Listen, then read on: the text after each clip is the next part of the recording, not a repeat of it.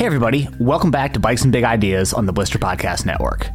I'm David Golay, the bike editor at Blister, and you can check out everything we are doing and reviewing over at blisterreview.com. Okay, so this week I am joined on the show by Chris Curry, the founder of Ministry Cycles, who I think it is fair to say has taken a rather unusual path to founding a bike company, and in keeping with that, has developed a rather unconventional bike in the Psalm 150 that he has launched.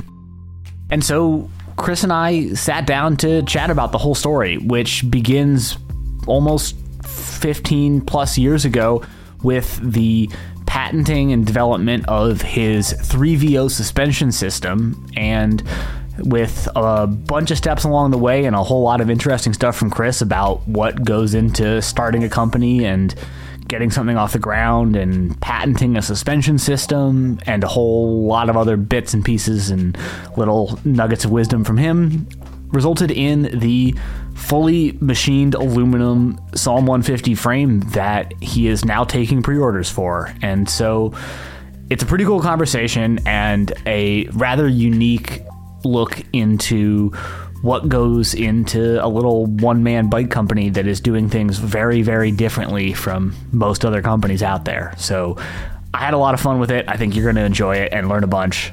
But before we get into it, I do want to take a moment to encourage you to check out our Blister Plus Spot membership, which, in addition to all of the standard Blister member benefits that are in themselves excellent, you also get $25,000 of injury insurance if you are hurt doing any number of outdoor activities, including skiing, mountain biking, running, and a whole bunch more. The full list is in the link in the show notes, and it is a pretty exciting program because injuries happen, accidents happen, and even if your health insurance is pretty good, you're likely to be out of pocket for a substantial chunk of change, and Spot, for not a whole lot of money, will cover that for you. So check it out, sign up. It's a pretty great program.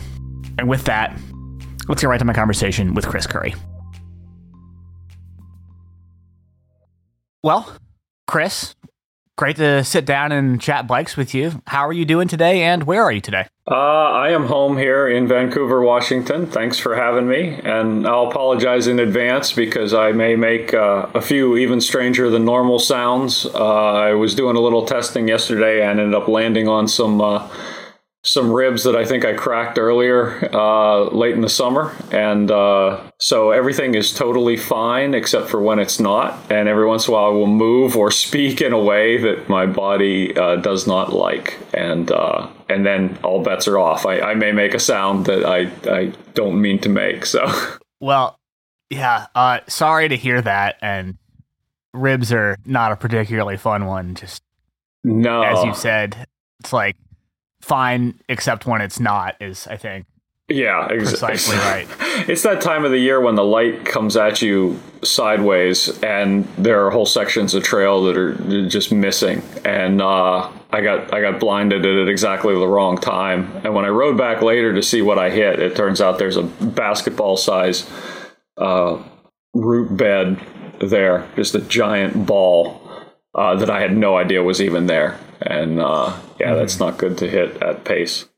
Yeah, there do tend to be a few of those around Western Washington and how it goes. So, well, hope those heal up soon, and thank you. Hope that we don't induce too many of the odd noises out of you, just for your sake. I'm not as worried about the audio, but well, our main topic at hand here is your new company, Ministry Cycles, and the bike you've been working on with that. But before we really dive into Ministry, I think we kind of need to wind the clock back a bit and start the story a fair bit earlier, because this has sort of been, I think it's fair to say, a little bit of a slow build up that's been happening for a good long while now. And as we'll discuss in much more detail in a few, the kind of core suspension design of the bike is something that you've been working on for quite some time now. So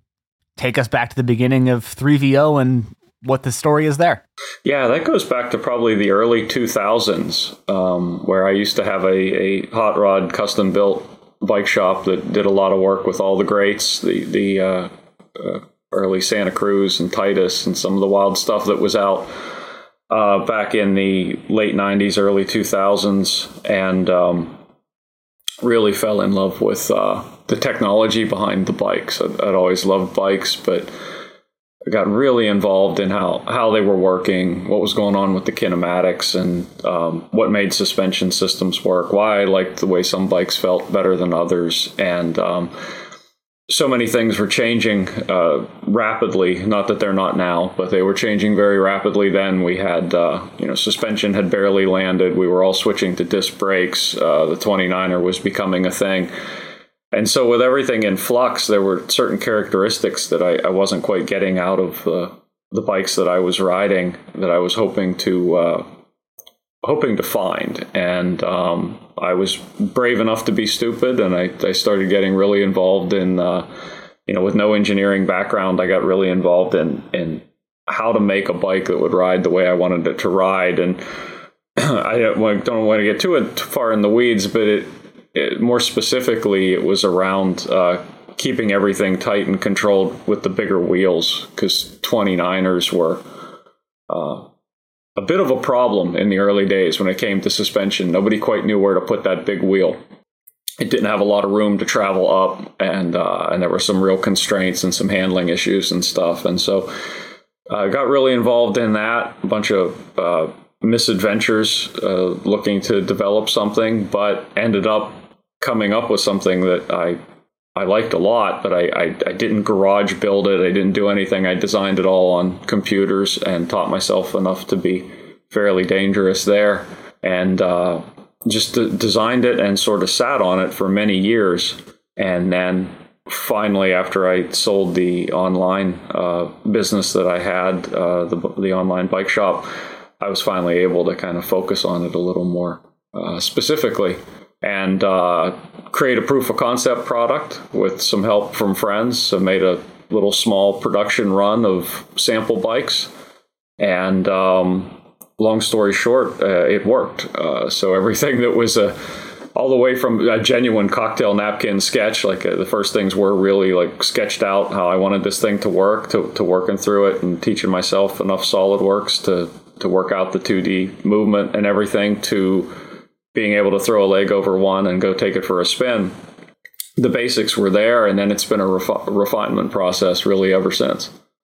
Sure. And I mean, I'd love to sort of pause there and go at least a little bit into the weeds if you'll indulge me on that. So when you're talking about suspension kind of needing to get figured out for 29ers after being earlier days with 26-inch wheels at that point, what did you see as being the limitations? I mean, I'm imagining we're talking kind of like slacker C2 bangles, everyone trying to make a 29er with the shortest chainstays in the universe at that point, and still having front derailleurs on the scene as well. Complicating the whole, both packaging and also dialing in suspension performance a lot more complicated because you had so much variation in chain position. But exactly, you tell me more about that. Yeah, all those factors were serious headwinds, and in some ways, the designers have it a lot easier these days. You obviously couldn't have many high pivots if you were still shifting the front chainring back and forth between a couple options, and there were still triples back then, for God's sake. The mountain bike triple is one of the most... kids, be happy that you didn't have to try to make a mountain bike triple chainring work up front. So there were a huge array of challenges, but I would say the one through line through everything, and the one thing that's stayed true this whole time, was that the 29ers are challenged. The same thing that makes a 29er so stable is also a design challenge when it comes to suspension, because your bottom bracket is lower, so you're effectively sitting, in the bike, and there's where some of that stability comes from that people like, the feeling that the wheels are enveloping you and you're a little more your center of gravity feels relatively lower because you're sitting down in the bike as the wheels come up around you versus sitting up on top of the bike. And most bikes, most early suspension systems were all designed around 26-inch wheels, and they did not nearly have the bottom bracket drop. And by that, I mean they sat taller relative to their axles. So you had a bike that, from a suspension standpoint, was a little easier to design for with the smaller wheels. I mentioned that the big 29-inch wheel, you had clearance issues. As you said, you would literally smack it into the seat tube because you just didn't have that much room for it to articulate upward because the overall diameter of the wheel was so much bigger. But the real problem was that in order to make them work, in addition to that, with the bottom bracket being lower and you kind of having that great sitting down inside the bike stable feel, if you imagine looking at a bike from the side view and taking that bottom bracket around which the crankset rotates and lowering it, that's almost like, and leaving the axles where they are in space, it's almost like starting the bike through its travel before anything begins to articulate or move. So you were almost like starting behind the starting line there when it came to suspension design. So you had to figure out a way to work with that lower bottom bracket height. And so, as you said, chainstay length, it was relatively easy to make a bike with really long chainstays back in the day. It was challenging to make something with what would even be considered a little bit long by today's standard chainstays. So that was really one of the challenges, and everybody was trying to come up with some ways to do that, to balance that.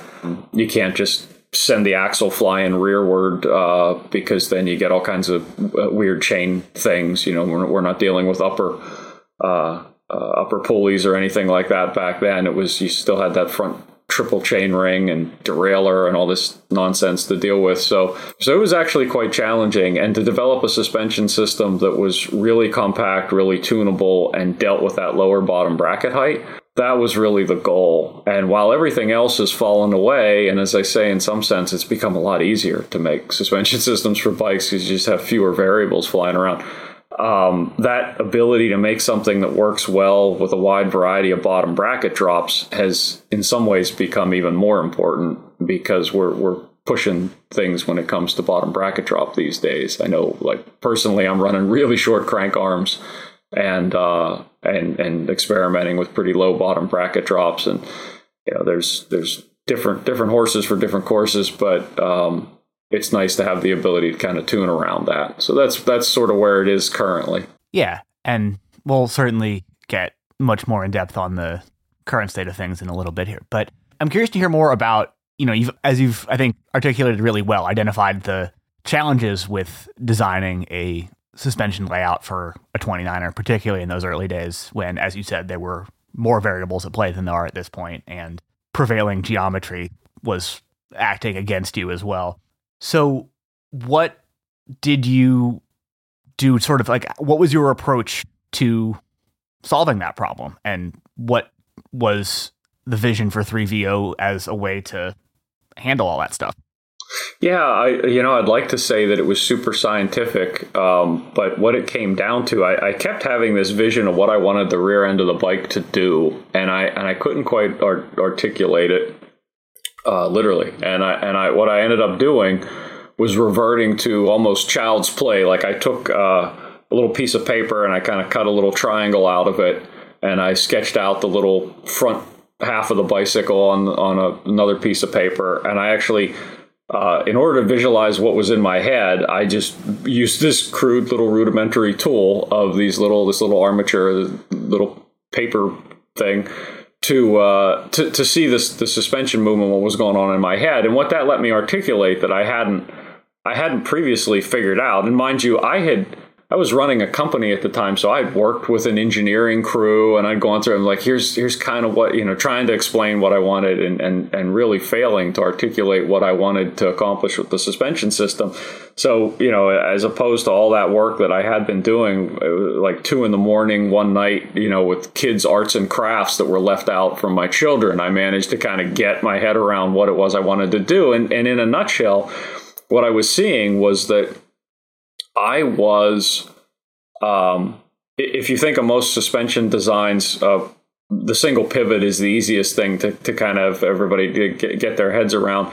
Usually you got one pivot and the rear end swings up and down, just like a door. And you pick where you want that pivot to be, and that can control a lot of the characteristics of the bike.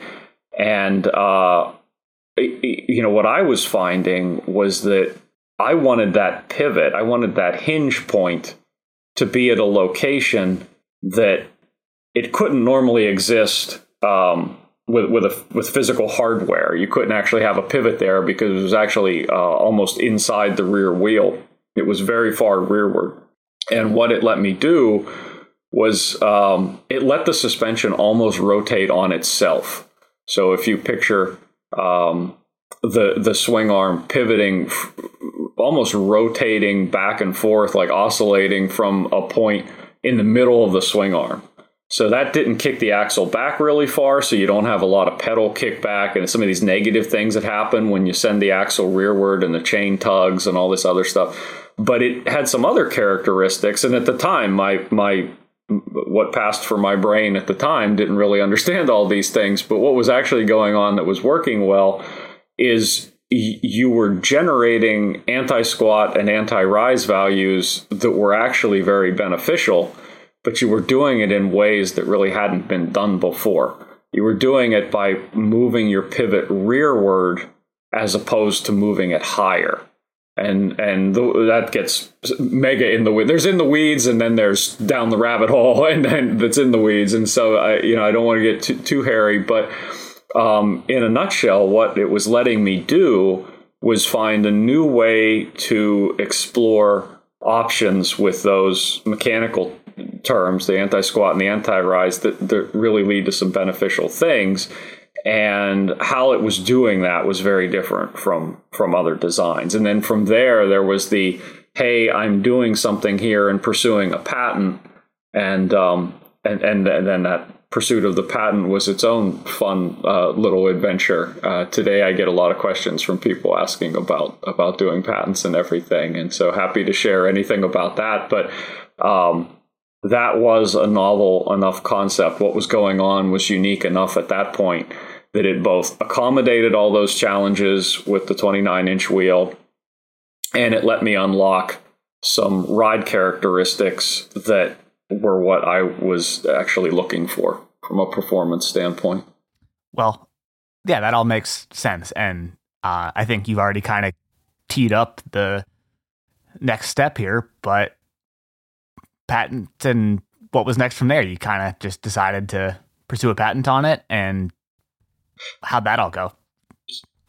That was wild. It was unique enough where the patent seemed to make sense, and I've since tried to write a patent. This is literally in the last couple weeks. I've since tried to write a patent all by myself, just to see if I could do it for something unrelated to the suspension system. It's something new I was working on.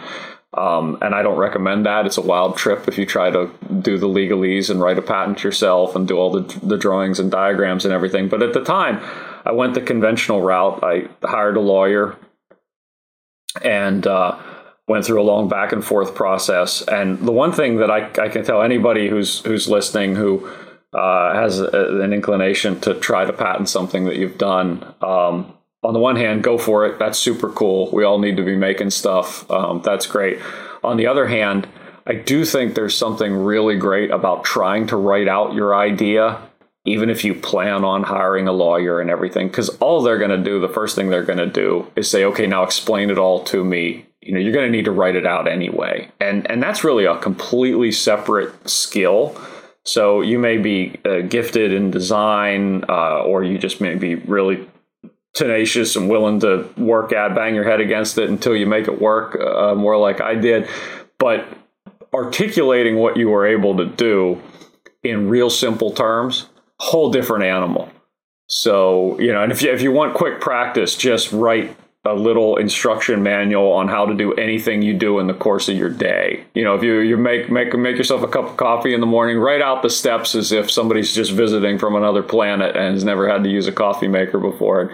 And you'll see, it's actually not super easy to explain even really simple things. And if you if you give yourself a little mental workout and try to describe some real simple tasks that way, then you're ready to talk to the lawyer, because the meter starts running whether you're ready or not. And so you really want to kind of have your act together when you start talking, so that you say, okay, here's everything I have, here's what's going on, here's what's unique about it, because that's, one of the things that needs to stand out.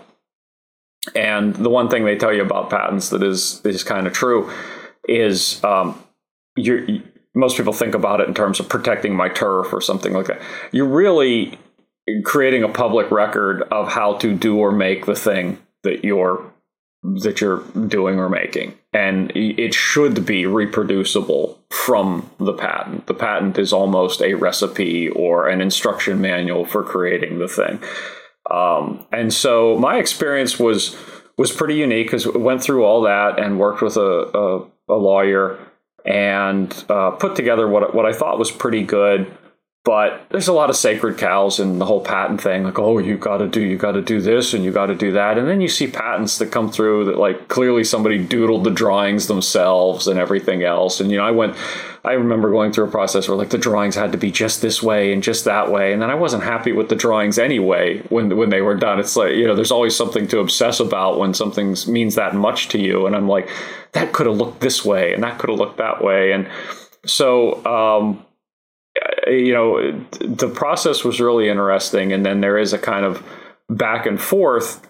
And the one thing that blindsided me that was fascinating was, if you do your due diligence and you look at prior art that's out there and you study what's come before and you really look at all of that, which I recommend before attempting to do anything, because there's a good chance it's been done before anyway.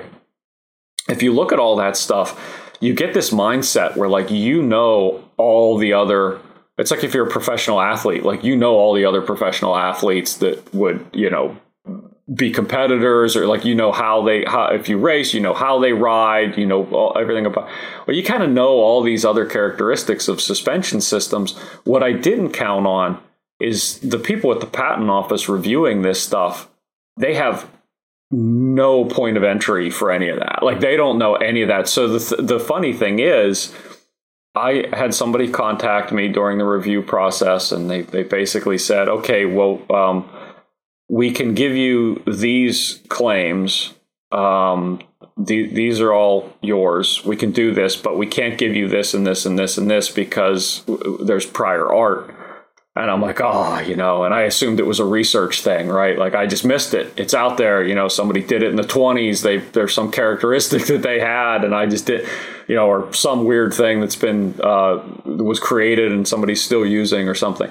And it turns out, no, it was just, they had no idea. Like, they had no context whatsoever. So some of the stuff that they thought was prior art was like a unified rear triangle bike, where the drivetrain is attached to the swing arm. It's like nothing even close. It was as far away, not even in the same category. And eventually all the claims were granted once they said, okay, well, here's why that's not really working. And so, given an opportunity to clean some things up, I did.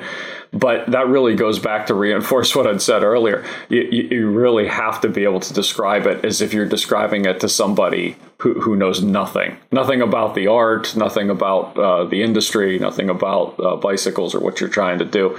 Whatever it is, it should be clear to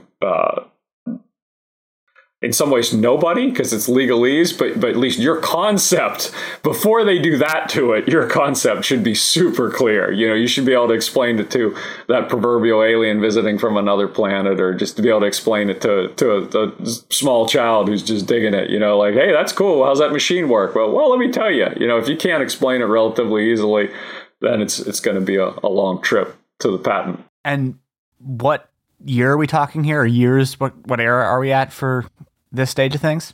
We're in 2007 when I applied for it, and then it was actually granted in 2010. So that was there was a lot going on at the time, and then that was right around the time that I moved away from the online bike shop that ran for 15 years, and so cool stuff was starting to happen.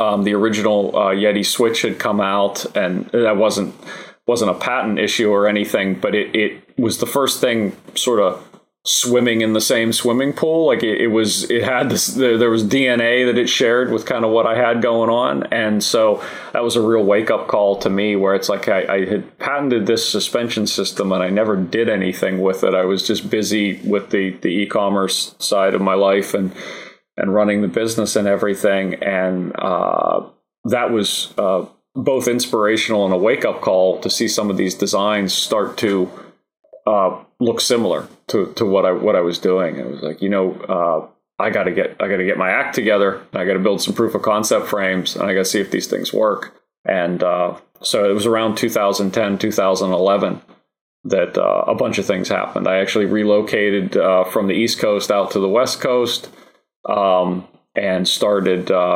Was still working in e-commerce in general in the bike industry. Moved out to the West Coast to the Portland area to work for another company and do some stuff. But I also stepped up my game on the suspension side, just with the side hustle, burning the midnight oil thing to try to make something happen. So that was right around 2010 through 2011. We started to see a move toward making some sample frames. Yeah, and once again, I think that's nice transition into what I was going to ask next, of just you start building some sample frames, and that's obviously a whole new can of worms beyond just doing the suspension layout in 2D. And you've already mentioned that you don't have any particular engineering background or anything like that. So what did it look like trying to get a whole frame design built rather than just the more conceptual suspension layout part of the whole program?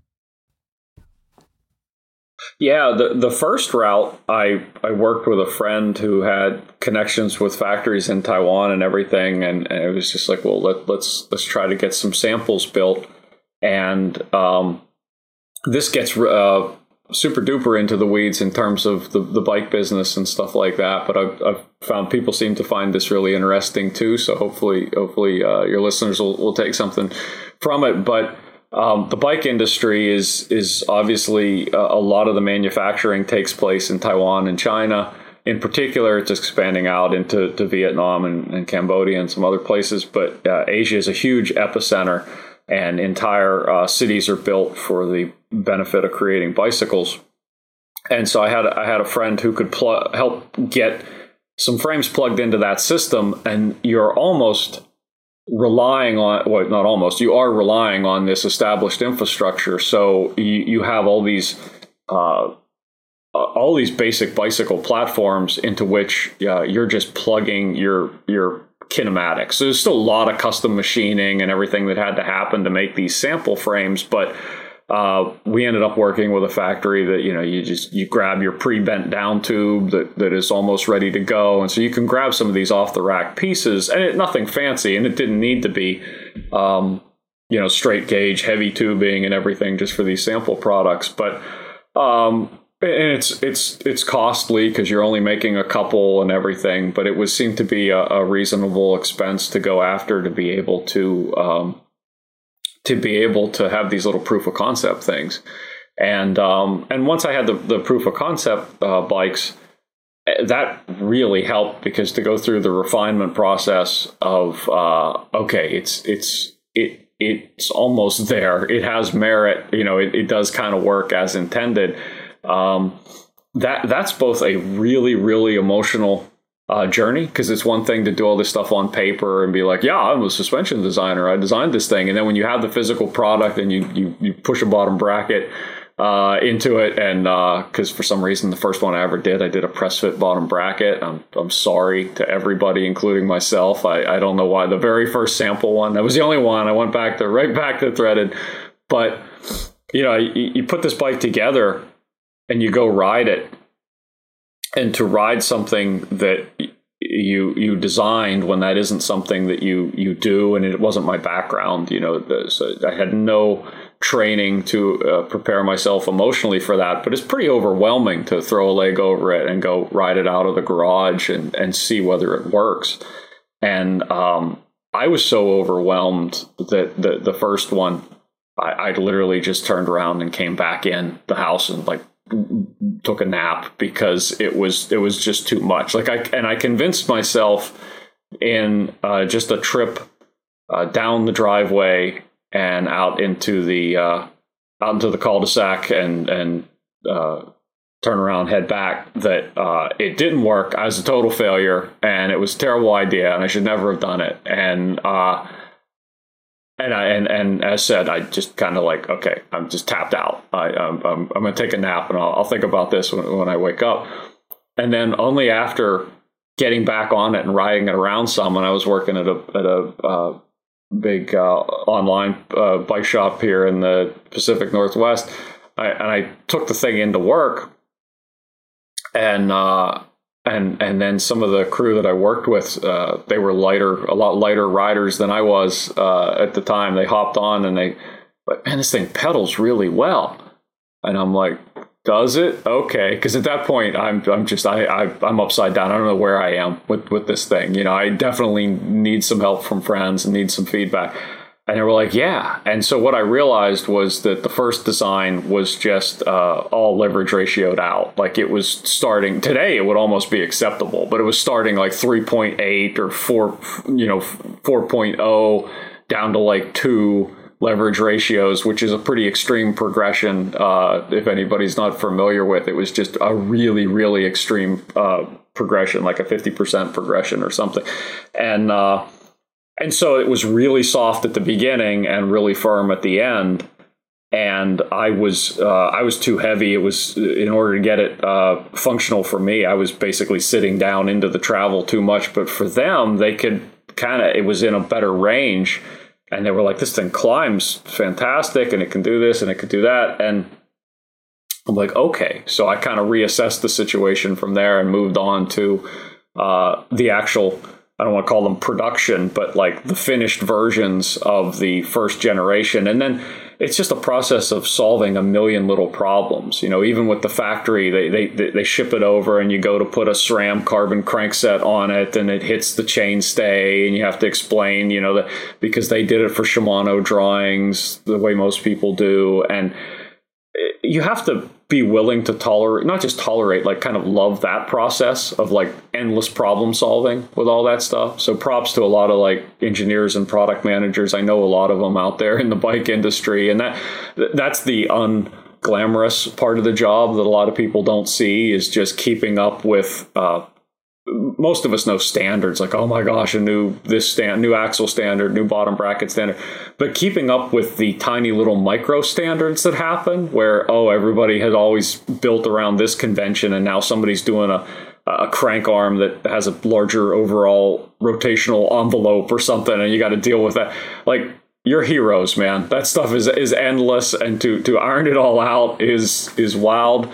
And it involves a lot of communication and vigilance and stuff like that. So that process was cool, kind of working through that. And you have to kind of even love that nasty business of sorting out those details and be really detail oriented. And I went through that process, and the process that I developed for communicating the issues is what I'm still using today. And ministry wouldn't have been possible without that, where you're able to, I use graphics a lot, where I will just explain anything that needs to change in a real simple graphic format. Like, I've literally used the red Ghostbusters anti symbol through something like this bad, and then the green check mark this good, you know, and it's like, okay, this can't be here, this has to be there.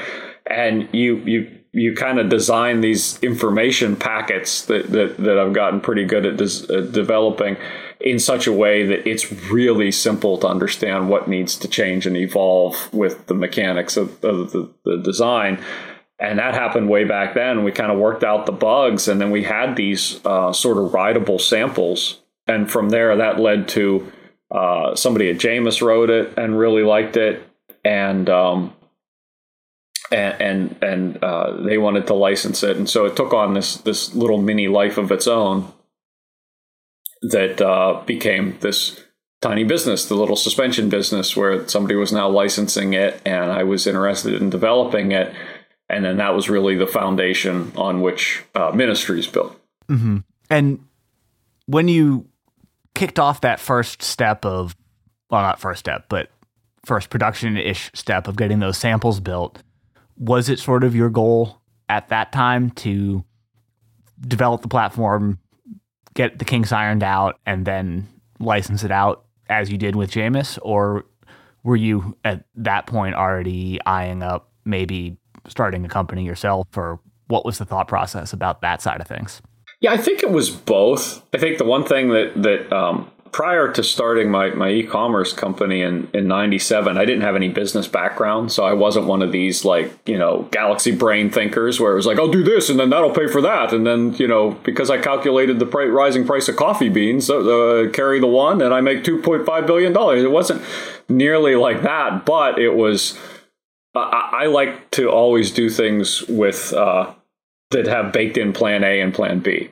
And so plan A is usually, some grand design where it's like, okay, cool. I end up with a bike company. That would be so awesome. That's kind of a dream. That would be great. And that's really cool. But plan B is like, yeah, but can you cover your expenses if plan A doesn't really pan out? And so I really kind of went into it with both. Right from the start, I was thinking if this is going to work, other people might be interested in it. And I'm certainly not going to turn that down. If there's a chance to find some partners who would want to develop something with it, let's do that. And that was partially because my attention was divided too. Like you have to pretty much be all in on a bicycle brand, starting a company and really developing a product as I've had reinforced to me recently. You really kind of got to be all in, and I wasn't quite ready to take that leap. So developing the product as a kind of side hustle and sort of under cover of darkness, the licensing made more sense because that was a kind of manageable business, the venture that you could do where there's development and there's obligations. And in my case, there's always a little bit of marketing stuff. You got to kind of show up at events. I know when Jameis launched the bikes, I would be at Sea Otter and be talking to people and doing some stuff. And so there's some obligations there, but for the most part, that's a much more reserved role in the background than the all hands on endless work of kind of trying to bring your own branded product to market. Yeah, for sure. And I guess apart from the initial foibles with the leverage curve that you described, and I mean, I guess I'm imagining that you're talking about having this paired with a circa 2010 air shock with some pretty odd spring curves happening. Yeah. Air can like a couple millimeters wider than the average pencil. Yeah. Yes. So it does check out that might not have lined up and meshed quite as well as one might have hoped for. But that kink notwithstanding, I mean, and your experience of sort of doing this first test ride and just feeling like the whole project had been a failure sounds, as you said, kind of a tough emotional thing to overcome. But once you sort of got past that initial hit of disappointment and got some other folks on it and started getting some better feedback, where did you go with the design from there, and how much did you wind up changing between that first kind of sample and where Jameis wound up with it on their initial run of bikes? It actually stayed really similar in that case. I mean, we had to refine because we had to do variations. They wanted a 160 27.5 bike, and they wanted a 130 29er. And so at that point, that becomes your crash course in that second step when you're creating when you're designing something. It's one thing to design something, you're like, there you go, I made it. It's a suspension system for a bicycle that can only ever be 135 millimeters of travel and blah, blah, blah. And it's like when you actually have to design a product for people where they have their own demands and they're like, okay, it's got to do this and it's got to do that. To be perfectly honest, and Sal and the guys at Jameis, if you're listening, no, ignore this part. I had it all under control right from the start. But when they say, hey, okay, now we need it to be 160, we need it to be this, we need it to be that, I'm like, yeah, of course. It could be anything. We could make a downhill bike with this. And I'm thinking, man, I hope I can. I hope that's really true. You don't really know where those boundaries are. Anytime you're dealing with the kinematics and all those numbers moving around, it stands to reason that you could create, anything, and you could do this, and you could do that. But at the time, there is always that leap where you're like, yeah, sure, I got this. And you're like, yeah, let's see if that actually works. And so happily, it turns out it did. And in fact, it's a pretty robust suspension design in that, like, you can mess with rear center chainstay length. You could go with longer chainstays. It can accommodate a lot without going completely off the charts. It's pretty tolerant of a lot of variables, and so that's one of the things that I've pushed the boundaries more and more and explored stuff. And there's stuff on my computer that's really crazy. But to kind of see what you could do. So that was really the heart of that stage of things, was refining and delivering more specific products for now my customer. Like, okay, what do they need, and how can we make it work? And but in essence, the design had stayed the same. And the irony is that the core patented suspension design that I have lends itself really well to a progression rate that's kind of popular these days, that about 30% progression. And a lot of what I was banging my head against in the early days was trying to get rid of that. And now it's like generally acceptable, but I was trying to like bring it all the way down to like, flat or 15 or, just like very little progression, because as you said at the time, we're dealing with air shocks that were very sort of low volume, high pressure. So you have these tiny little air shocks that ramp up. For anybody that doesn't know, generally, if you look at an air shock, the bigger it looks, the more it acts like a coil spring, versus an air shock is like a super cheat code there for reading those things. So something like a big fat Fox X2, Float X2 is going to behave more linear or more like a coil spring. But back in the day, there were a lot of these skinny little air shocks, and they were designed to be progressive. So air, the more you squish it, the more it don't like getting squished. And so you would design your suspension systems around these really progressive air shocks, and you would almost need to make your suspension systems a little more linear.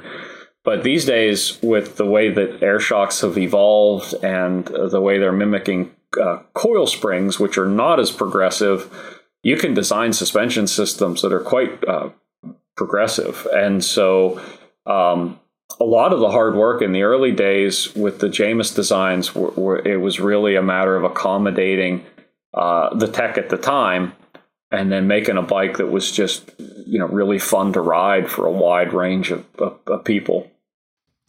Right. And I think what you've said about just shock technology evolving and in many ways making a nicely ironed out suspension system a good bit easier is certainly checks out.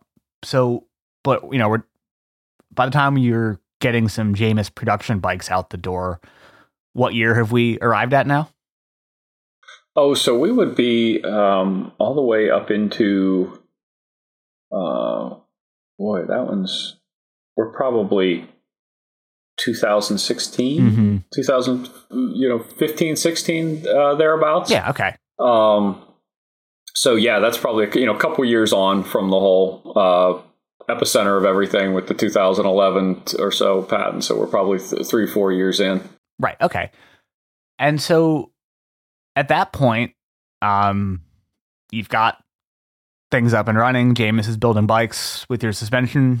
Where did you kind of go from there? Because there's still some years in the gap between that and Ministry surfacing. So, what was kind of the stuff going on behind the scenes for that era? Yeah, so not can't be swept under the rug that there's been day jobs this whole time, and the day jobs aren't unrelated. I've kind of been in the bike industry for a long time anyway. I've sort of had a couple different personalities simultaneously in the bike industry for quite some time. And so it can't go without saying that during this whole phase of things, I'm actually running marketing for Stan Snow Tubes.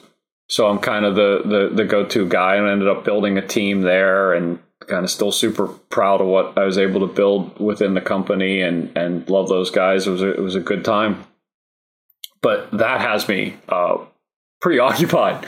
So I'm building booths for trade show, designing booths for trade shows, and setting up ads and doing ad buys and working with all the sponsored athletes. So there's not really a lot of dull moments while all this is going on too. And there's a couple, freaky trade events where I'm at Sea Otter and I'm like, hey, asking the president of Stan Snow Tubes, who's a super awesome guy named Mike. I'm like, hey, Mike, I'm going to take lunch over at the Jameis thing. And then it ends up being like, hey, we're recording a video. Can I record the video behind the Stan's van? And, you're kind of running all over the place doing all this stuff. And so that had me, quite busy at the time. So in addition to the suspension stuff, there's a 99.8% of my time day job going on.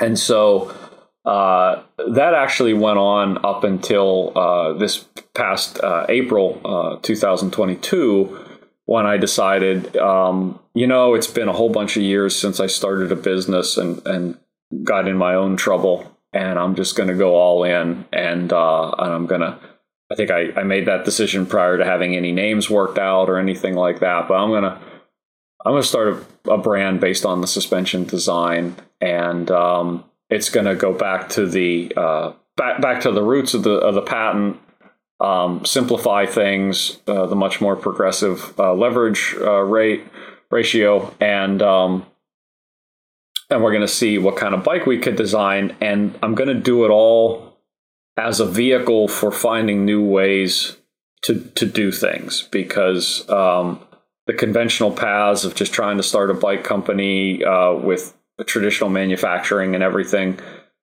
it's really difficult, requires a ton of upfront cash, and it's not incremental. You can't you can't piss around at it. You got to just go all in and commit to these huge factory runs and stuff like that.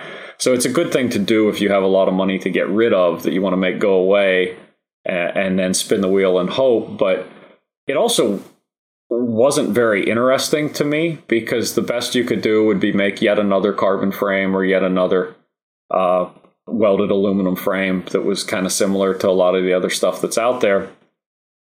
And I'm really interested in finding completely new ways to do stuff. So I've been very fortunate to work with a lot of people with my time at Stan's and everything. So to get to know the Athertons a little bit and see what they're doing with their additive and carbon tubing manufacturing, and many of the people that you've talked to, David, and interviewed, and there's a lot of people doing really cool things. And what I wanted really was a business that was a vehicle to explore doing really cool things, or like making things in interesting ways. And that's kind of what brought me up to ministry. Right. And certainly see that as a commendable goal. So with that in mind, where did you start? Yeah. So that whole thing started with looking at unconventional ways to make the bikes, and looking at business models that would kind of be halfway between the small frame builder and actual companies churning out a bunch of frames. My passion is really more aligned with the small frame builder. I love that mentality. I love everything about it. But I used to think, and some of them are very prolific, and do turn out a lot of frames. But it wasn't exactly what I wanted to do in terms of building something. I wanted to build something that, if there was interest, it could scale a little more efficiently. And it wasn't just 100% artisanal. It had some sort of technology involved that would allow the production to scale. And then on top of it, the nature of the product that I'm building required a little different way of doing things, because you have very precise pivot locations and everything that you need to hold.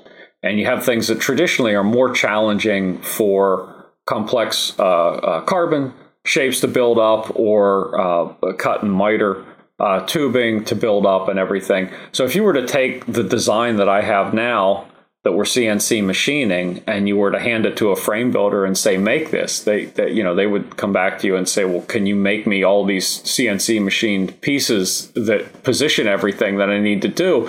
And essentially I just said, well, yeah, I'm CNC machining so much stuff. Why don't I just make the whole damn frame? And that's kind of where it evolved, because it was like, okay, well, you got to machine a lot of stuff if you want to make these. Okay. And that could be additive manufacturing, or it could be welding tubes to little pivot locations and stuff, or whatever it is. But you have to do all this fabrication work to make this full suspension design. So, okay, there's a bunch of machining that's going to be involved. So then I looked at, okay, well, can I join tubes, similar to what the Athertons or Bastion down in Australia or something, should I go that route and just join tubes? There's some people doing really cool, interesting things with that. And then you look at that and you're like, okay, well, there's all this machining over here and all that machining over there. And then there's this. And it's like, what I'm really interested in is a manufacturing method that, in e-commerce, there's this term headless, where it's like you can kind of move your company pieces around, and they're not like built on one platform. You can do Shopify over here, but you got this over there. And I kind of want the manufacturing equivalent of that. Like, I got a digital file that can move around. These frames can be machined at point A, or they can be machined at point B. Everything stays really precise because it's all written right into the spec of the file that gets sent. You're recreating the same precise measurements over and over and over again. And there's one thing that machining does really well, and that's precision. And so you get that precision. You don't have to worry about misalignment. You don't have to worry about some of these other things. So from a production standpoint, it seems crazy, and everybody assumes that you did it as this stunt to be cool. Like, oh, well, you could have made normal frames, and so you made these like CNC machine frames because what, you like some rich dude has a lot of money, you want to get rid. No, it's like a way more economical, small scale way to make a really high quality product. You can make really low quality products in a bunch of different ways, but this is a really effective way to make a high quality product that is can start small, but could scale, is highly repeatable, and lets you develop a methodology that's really, really agile and flexible. So I can move the production of these things around. I can shift things. I can control volume a lot. And really, it's just an exercise in that. See where we are. Make a bitchin' product, but see where we are in terms of manufacturing, and make a product that can evolve as manufacturing evolves, because it really is just design driven. Yeah, that's very interesting, but it does make sense. And especially kind of some of the stuff you said about being able to have the design evolve and not be locked into an enormous production run or a buy of tooling that you then are committed to, that you can't move things around or adapt it. But I am curious to hear some more about how you, I guess, both went about evaluating the various ways that you could go about making a frame. And then once you landed on this machined aluminum solution, I mean, it's one thing to say that you're going to go machine yourself a bike, but there's still a whole lot of engineering that has to go into making that happen, even if you're not also building tooling and then having someone miter tubes and weld the whole thing or make it out of carbon or whatever. And so how did all that come together for you, and what was the approach there? That was a process of knowing when to call in help. And I'm sometimes really bad at that. I had no business really even doing the kinematics in the first place, but I just kept at it until I figured it out. And I I built the company website and do all this stuff, and I tend to always take this stupid route where I just try to do everything myself. And I'm at a stage in my life. I'm like a million years old at this point, and so I'm at a stage in my life where I'm trying really hard not to be that person who just tries to do everything himself. Like I try to reach out and find help. So in this case, I began looking at engineers that I could work with, and I consider myself really fortunate to have found Jordan from Certa Design, UK-based design firm engineer, and to partner with me and work really closely back and forth on getting the shapes together, getting the design together, and I know what I wanted the bike to look like. I know how I want the bike to ride, but getting somebody with the experience to FEA, analyze everything, to do all the surfaces, to create the shapes and figure everything out. We just kind of went head down, worked together for about a year solid, just figuring everything out, how it's going to be and how it's going to go together, because the manufacturing method is pretty unique.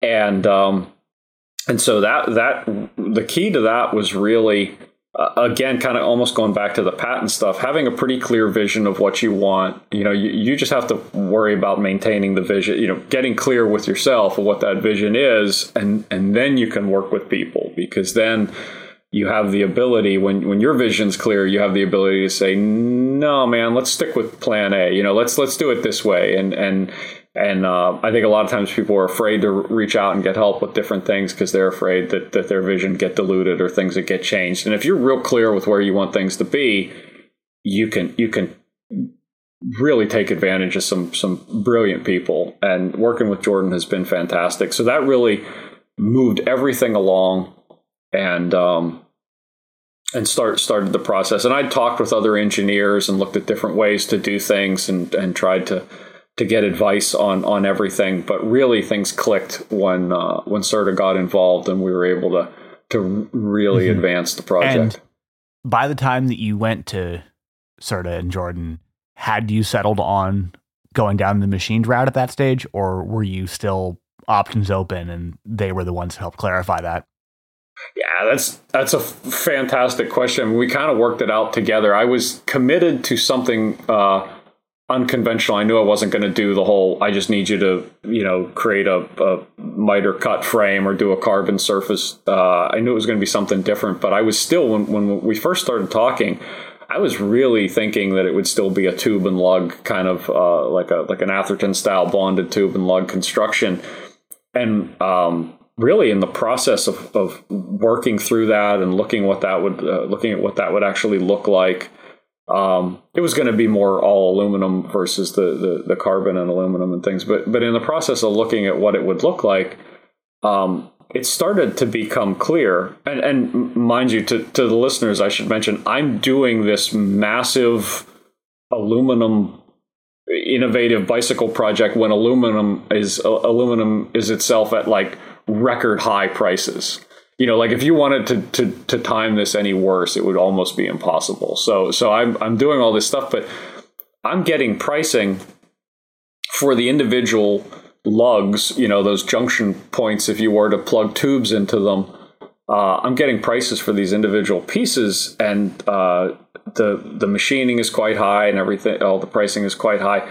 And I'm starting to notice it's hard to articulate this, but you're literally quoting these things, and there's like online tools you can use to quote your aluminum pieces and stuff, and you're realizing, well, it's not really that much more if it's bigger, and it's not really that much more if it's shaped this way.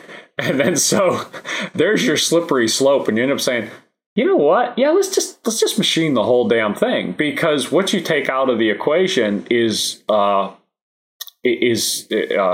risk. All the alignment issues and everything that can go wrong, you remove from the equation when, particularly that front triangle, when you just have two clamshell halves, two hollow, immovable 70-75 slabs of aluminum that are going to go together to create that piece. Your precision is baked in. So your repeatability, it becomes something that each one you make is really, really consistent. because all your pivot points, all your key points on the piece are fixed, and fixed with a really high degree of precision. So that it just grew. It grew from individual little pieces of aluminum to bigger. All right, let's just do the whole thing.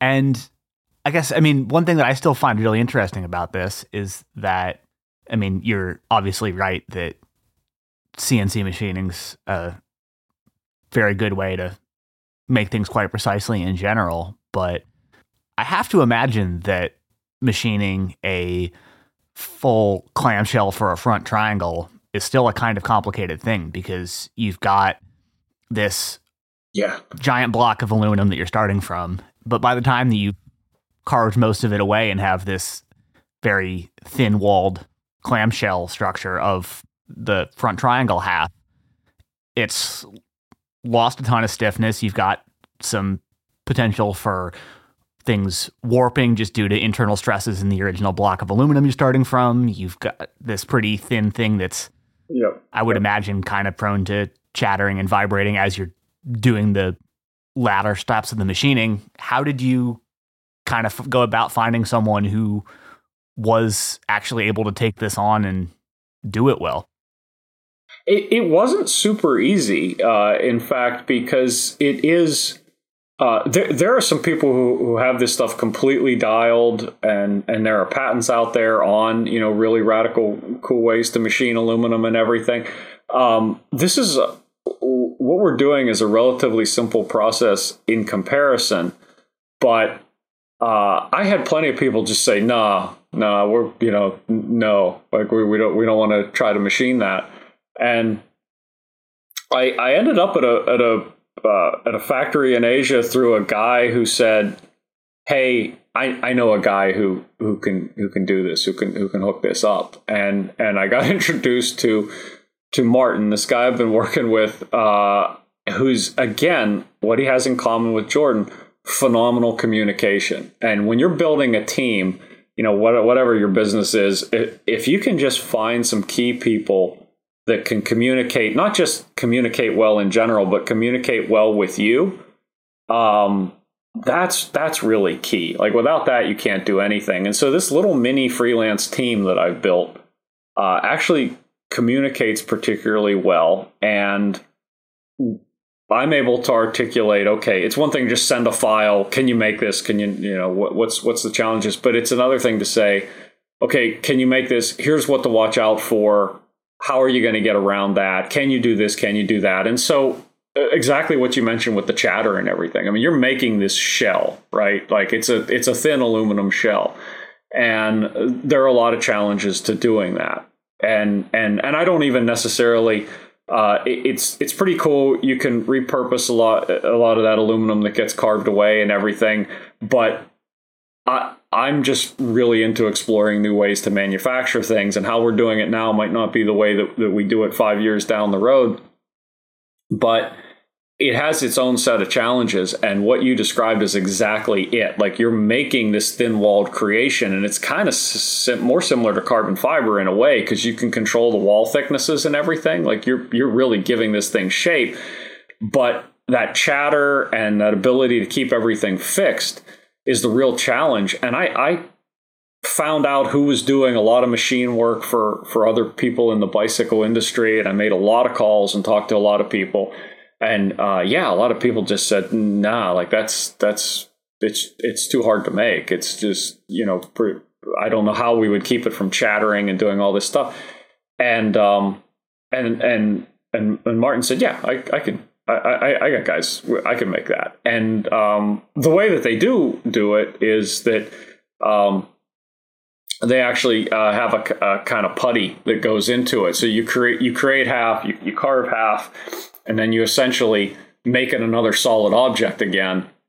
And then when you do the machining, all the precision is still there. You're not getting the chatter. You've essentially created another solid block, and then that all gets removed. And so it lets us get down to, sub 2 millimeter where we need to sections and things like that. And the level of precision, I mean, mind you, I'm doing all this and I'm thinking this is never going to work. like I'm this far along and I'm thinking this is just completely batshit crazy. I'm going to get this stuff. None of this stuff is going to work. And you learn a lot as you go, and where I am right now in the process. And I've been very transparent. Anybody who follows me on social media and stuff like that, I'm like, well, here's kind of what I screwed up today. And I just, it's like that's part of the process. And it is this exploration to develop things in this new way. And I think sometimes when you set out to make products the conventional way, most people are so used to being sold stuff and kind of like marketed at and everything. And it's like my main interest here is figuring out new ways to make bicycle frames, really high precision, cool bicycle frames that look good and work well. And that's really what I'm exploring here. And there is this one particular product, but it would be great to sell them. It would be cool if people like them, but this isn't I got to produce all these things and I got to sell them and I got to do that. Like, I'm in this for the long game. I'm in this for learning and for developing these things. And so with that in mind, I gave myself the freedom to just experiment. Like, okay, what's going to happen? And I got the first pieces, and you learn so much. That part of it, the part that you would think would be the absolute most challenging part. Now, this could all change, certainly, but that hasn't been the challenge. Like, they fit together so well. There's giant perimeter lap joints that go around this whole thing. So essentially, you're almost snapping this big Lego together. You have these pieces that interlock to receive one another, and that part has worked really well right from day one. Plenty of other things, you're going to have all kinds of little things. Okay, this doesn't work and that doesn't work. But the part that seems really challenging, I mean, you went right to it. You would think that is like the big challenging thing. It turns out that's not too bad. That part's done. And then I just am giving myself the freedom to enjoy this whole process, because learning stuff is really cool. And the last time I built a business, I didn't really take time to appreciate anything that was going on. It was just, one fire putting out after another, just running around constantly. And this time around, I'm like, well, let's just at least stop and look around all the time and say, okay, this is fascinating. And one of the things that's fascinating is when you machine with that degree of tolerance, you can make these incredibly precise pieces that interlock and fit together in really precise ways. It lets you create the same product over and over again with really high precision and repeatability. That's all worked out to be really cool. And then the details are like, you land that enormous plane, right? Like, these huge front triangle pieces are interlocking perfectly and everything. And it's like, guys, you sent like the wrong file for this one little bolt, which is what I'm talking about now with I think I just posted something recently where it's like, I can't send these things off for lab testing yet, because I'm minus like a couple tiny little custom bolts, for the suspension pins that go, the shafts that go through everything. And so it's that stuff that sneaks around and gets you. You plan for like the big, massive, crushing failures of like, oh, this super complex piece doesn't work. Well, where I am right now, the super complex stuff is all working. It's the little details that have to also work for this to come together. This is, I think, kind of a mantra that we've heard repeatedly from people going through the same process as you, that like getting what seems like it ought to be 90% of the way there is way less than 90% of the work. And it's those little final details finishing things off that it's just death by 1,000 cuts with those. And I mean, we've talked a whole lot about the design process and the fact that it's a machined aluminum frame with a bonded clamshell and all the rest, but haven't actually done too much about the particulars of the bike itself. So why don't you take us through all that stuff? Yeah, so what we created is a 7075 T6 aluminum CNC machine. It's currently 100% 7075 aluminum frame. The first thing we created here, named the company Ministry based on my faith in bicycles as one cure for humanity's ills, and keeping with the quasi-religious theme there. The Psalm 150 is the first product, And I have had people ask me what the relevance of the biblical references to that particular psalm. It's got 150 millimeters of travel, folks. Like, bicycles are my religion. I'm doing it because it's got 150 millimeters of travel. So, because I think if you refer to that actual verse in the Bible, it's not real consequential in the world of bicycling. So it's 150 millimeters rear travel for a 160 or 170 millimeter front fork. There's currently the one frame size that has a 480 or 490 millimeter reach. It's got a reach adjustment built into it, a concentric cup that you can flip back and forth. It has the stock chainstay length is 435 millimeters, but we have the drawings done for 445 millimeter chainstays. And the idea is that you have something that's somewhat tunable and modular. So the replaceable dropouts, it's using a SRAM UDH, Universal Derailleur Hanger, but with the dropouts being adjustable, it gives us a lot of room down the road to evolve and do some different things with the same platform. And similarly with the adjustable head tube, it lets us change not just the reach of the bike, but the wheelbase of the bike to be able to do some different things. So you kind of want to lean into some of the advantages that the manufacturing method give you. And with that precision, you can do some of this stuff with adjustability and precision and adjustable cups and things like that. So 29er, dedicated 29er right now, 150 millimeters rear travel, 160 or 170 millimeter front travel. The current numbers are, it's a 78 degree seat tube angle. It's a 65 degree head tube angle with the smaller fork. It's about 64 and a half with the 170. So it's decidedly trail, like aggressive trail bike. You could enduro, you could rally the thing a little bit. But it's really, it's really made for going up and going down, getting down all over.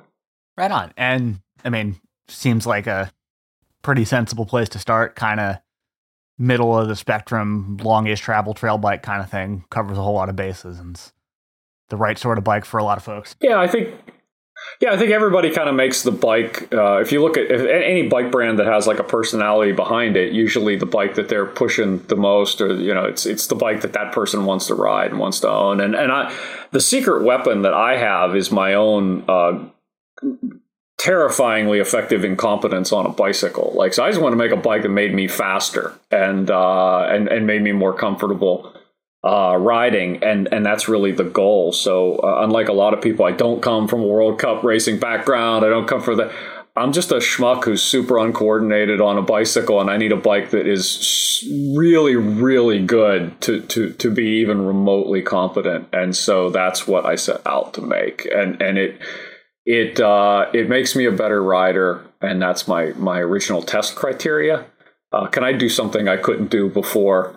And if I could do it before, can I do it faster or more easily? And that's been the wildest thing. I've gotten a little bit used to the big scary things, to the point where, I mentioned the first time riding the suspension system so many years ago and what an emotional thing that was. And this time around, I don't know whether I've just grown used to doing crazy things or what, but I mean, I get these things, I take delivery, I bond them together in my garage. I jump on the bike and I just go ride it. And I'm like, this is, I didn't really even stop to think. Like, I CNC machined these frames, I bonded them together, and I'm out riding them. That's nuts. Like, what the hell are you doing? I just sort of did it. And the first ride, I didn't have all the right small parts. So I told myself I'm just going to be on the pavement. And I can't really stress it because I don't even have all the right spacers in the suspension. Like, I'm clanking around out there, and I ended up coming across this really, really steep. It's technically paved, but it's ludicrous. This moss covered like 30-degree slope, and I'm like, I've never made it up it on the other bike. It's slimy, and it's that like Pacific Northwest jogging trail that's much worse than dirt. Like, it's slipperier than dirt any day. Like, I'll take the routes. And I started up it, and with the angles and everything on the bike, it's so much easier to climb. And I just truck right up this thing, and I'm thinking halfway up it, I'm having to get out of the saddle because it's super gnarly slope, and I'm thinking, this is so stupid. Like, this is putting so much more stress into the whole bike for the first ride ever than if I just jumped it off something, right from the start. I'm torquing the hell out of this thing, and then there was that brief moment of, what the hell are you doing? And then I was like, oh, well, I'm just doing it. And I kind of never looked back. So after that, I did get the necessary parts, got really confident in it. And it wasn't long before I just was thrashing the thing around like I would normally anything. And that's what I've been doing ever since. I think I have about 1,000 miles on that first one. And now I've started to ride the new version, just started riding the updated version. Yeah, and so I guess I'd just be interested to hear kind of where you're at this point. Like you just alluded to, you've been referring to the latest batch as V2, and I guess both curious about what's changed from V1, what you learned from doing that, and what you've got in mind as far as production and next steps and all that go. Yeah, so we shed a bunch of weight off of V1. V1 was pretty heavy. V2, we're in that doing my kilogram to pound conversion and everything. We're at about 8.5 pounds. We're 3.6, 3.7 kilos on the frame, and that lets us build up to that 34.5, 35 pound bike range, which for that kind of travel, and you're running like a Fox 36 size fork on it, one way or another. So for that type of burly trail bike, that's where I needed to be to make it effective. So a big part V1 to V2 was can we take weight off all the low hanging fruit, the stuff that was like super, like either machined that way for simplicity's sake or just left really chunky. Like, where could we take the weight off? So we ended up taking a ton of weight out, about 600 grams off from V1 to V2. V2 was bead blasted and anodized. V1 was just raw aluminum. I went out and rode it. Don't do that. I was going to have it anodized, and I did. The anodizer was all backed up, and they lost my parts for a while. It took forever. So, all those trials and tribulations. But it's a much more finished product. The finish is much smoother. The weight's been decreased, and then it's almost impossible to list them all, but just a myriad little refinements all over the place here and there. Like, what are we going to do with cable routing here? What are we going to do with this? How's this have to work? And so just all these little details, accounting for a little bash plate underneath, which is almost hilarious because, these things, like, the frames are impenetrable, it's not like a tube, with the CNC machine 7075, I hear stuff hit the bottom of the butt, rocks get kicked up and smack into the bottom of the tube, and it's like, you don't dent these things. Like, I imagine if you shot it, with a shotgun or something, you would put a hole in it, but like, stuff that comes flying up doesn't really dent them, but nevertheless, you got to have a little bash guard on there or whatever. So, we have the mounts now for the little skid plate underneath the down tube. And then a tailgate thing, because that, you don't want to mark up the frame and everything too much. So little pieces like that, that's kind of where we are with that level of refinement, is nailing down some of those things and figuring out those little hardware details I was mentioning. Like, I got to get the final little pivot hardware to actual spec and everything, and then that's where the company is. But what this process lets you do is it lets you create a fairly finished looking product.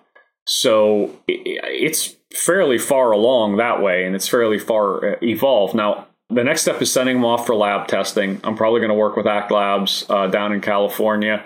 They've let me know that if we pass all the basic testing, we got ways we can throw even more at it to kind of see what it can handle all total, because it is a novel frame. We're certainly not the only ones bonding aluminum at this point, and everybody's still freaked out like it's a glued together frame, and it's like, yeah, you're in a plane, man. There's a lot of stuff glued together in your plane too. We're not talking Elmer's here. This is some pretty serious stuff. Like what it's capable of doing is incredible, and you don't have the post assembly heat treat issues and stuff like that. It's amazing what this stuff can do. And that's usually the bonding area usually isn't the weak spot. What you got to worry about is wall thickness on your aluminum and stuff like that, because the bond is usually incredibly strong. So, working out those little details, we're pretty far along to having an actual product. And I needed a way to gauge interest to see, does anybody even want these things? Because, it is a labor of love, but at the same time, it's a really expensive labor of love. So if there's no market there, I don't want to be doing it. I'm willing to take the risk and do all this stuff just for the sake of developing the product and finding new ways to make bicycle frames. But I did allow pre-orders once I saw that, okay, it has the potential to be a viable product, because I was just interested to see, would anybody be interested in something like this? And the response to that has been pretty tremendous. I'm only going to make 20 of them out of the first batch, is kind of what's planned.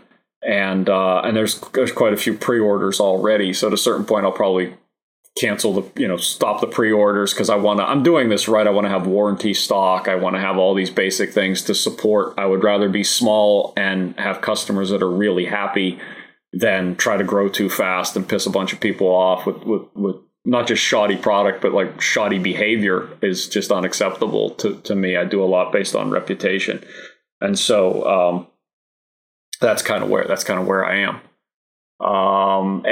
So moving to testing next, continuing testing. I put the casting call out for a test rider, because I no longer bounce when I hit the ground. I just sort of like flatten and stick. And so I need somebody faster and more skilled and less frail than myself at this point. And so I put the call out and got some really fantastic candidates from all over the world. So thanks, everybody.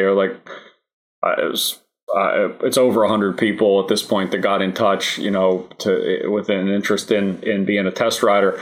But fortunately, where I'm located in this Southwest Washington, sort of North Oregon area, there's a lot of really, really cool riders doing really cool things. And a lot of them have experience even in the industry and everything. So I'm in the process now of going through that, finding somebody to take a V2 and go thrash it around and be testing it in addition to me, in addition to the lab. And if we make it through all that, then I'll be pretty confident that we have something we can start shipping to people. I mean, obviously, number of steps along the way still, and I'm sure this won't be super exact, but when are you thinking you might be able to start shipping bikes then? There's still the potential to hit the late spring, summer thing. I mean, if we pass the tests to the degree that I want to pass them and we get enough miles on everything, the one thing that is convenient is there's not a lot of variability, as I say. So if you can, you got one product, the methodology, everything is real dialed and simple, very simple and repeatable. So if a product demonstrates that it can get the job done, we're ready to go. And that's one of those things that you don't have to build out this super elaborate manufacturing process.